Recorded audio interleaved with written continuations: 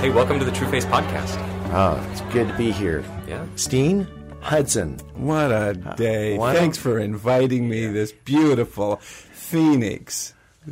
Oh, yeah, 120 the last 3 days. They don't let the smaller planes fly anymore. No.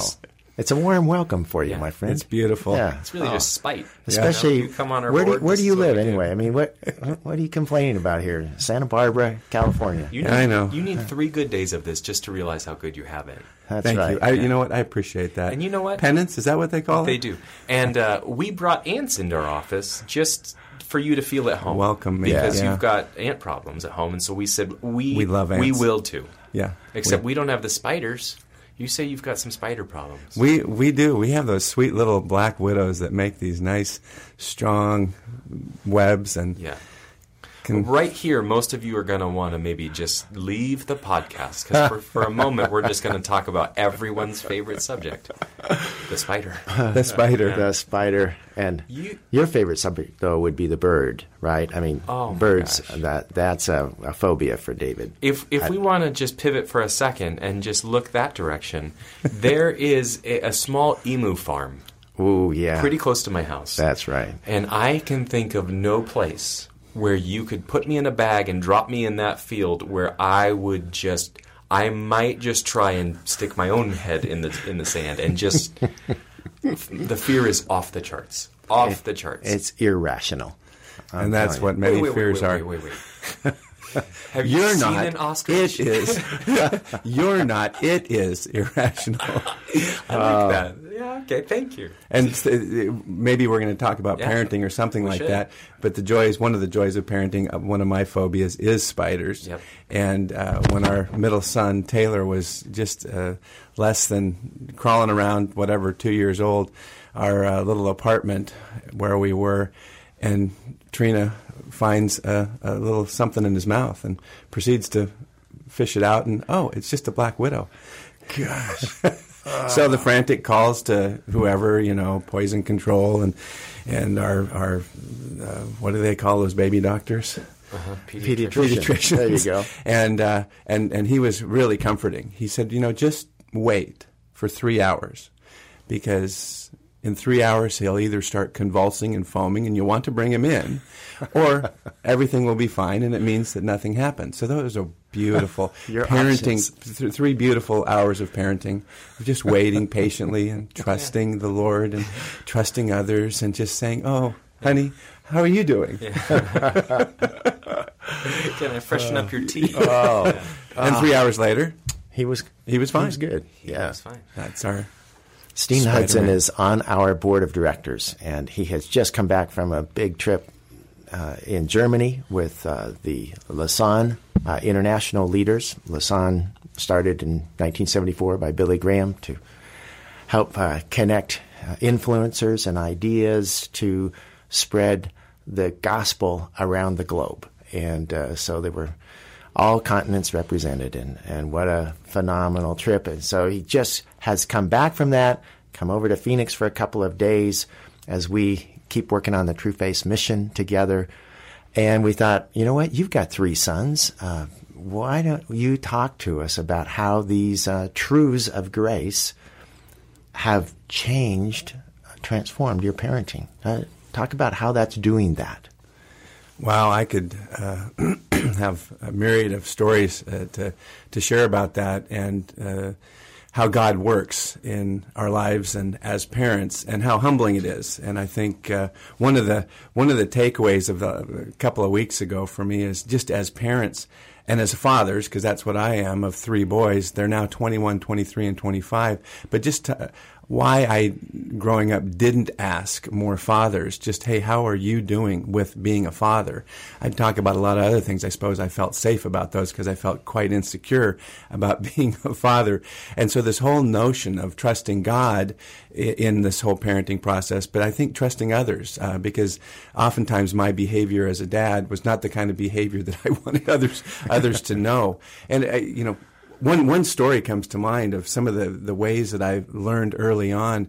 Our oldest son, so Keaton, who's now 25, early on was very creative guy, and painting. It was among many other things, and he kind of collected things, which meant the room that all the three boys lived in together was different than perhaps we would have preferred it to be in terms of cleanliness.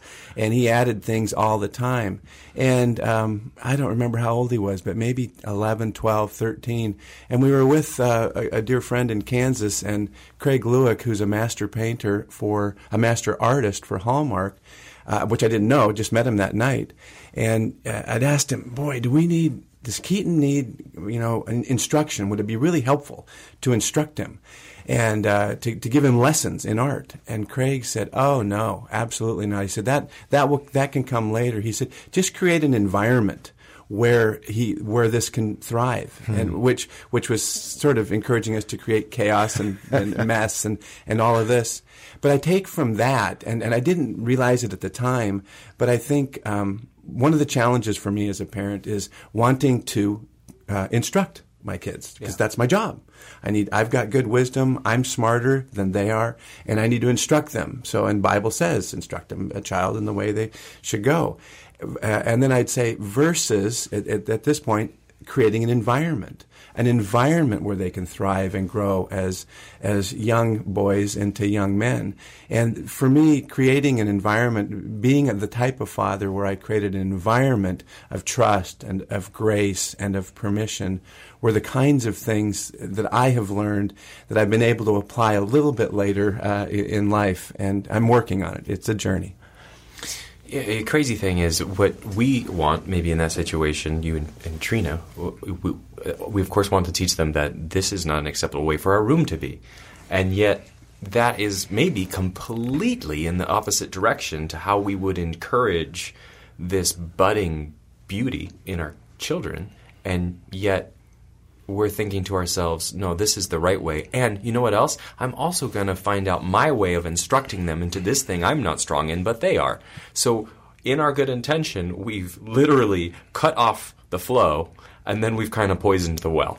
And it's like, how do we get that? So anyways, that makes me think of like, don't do that, David. Don't think about it your way. Like, find somebody who sees it from their vista. That would be a good idea. Which even back then you were doing. You were trusting someone else. Yep.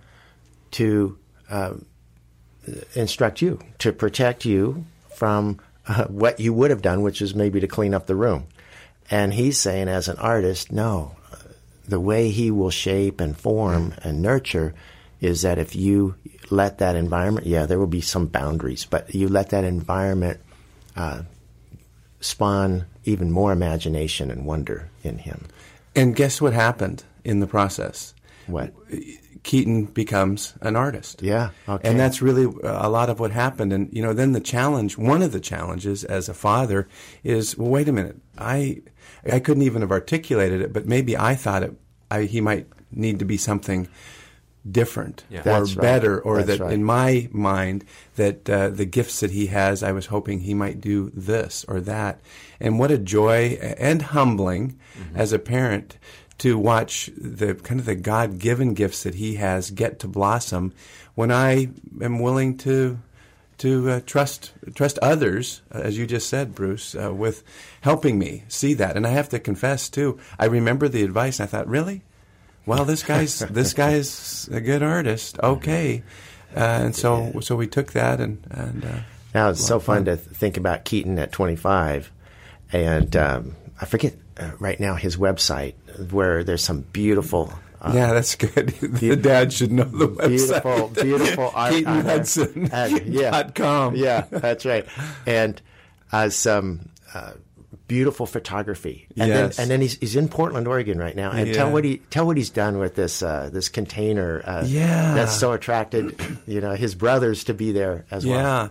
So you never know what the boundaries, what happens out there on the creative side. But he ends up going into some woodworking work and finished carpentry, building cabinets and all kinds of things. And then he has his own creations that he's making. Well, he took a container up in Portland in this this area and created a workshop out of it. And it's just a beautiful setting, and it's his, and he made it, and he's exploring, and he brought I saw a picture of him taking a shed, because he wanted a storage shed that he kind of loaded onto his truck, and it didn't quite fit. He was lucky he made it there alive and that the shed didn't blow off the back of the truck, but hey, good fun. He is an artist, no matter what he puts his hand to, whether it's photography or painting or wood crafting.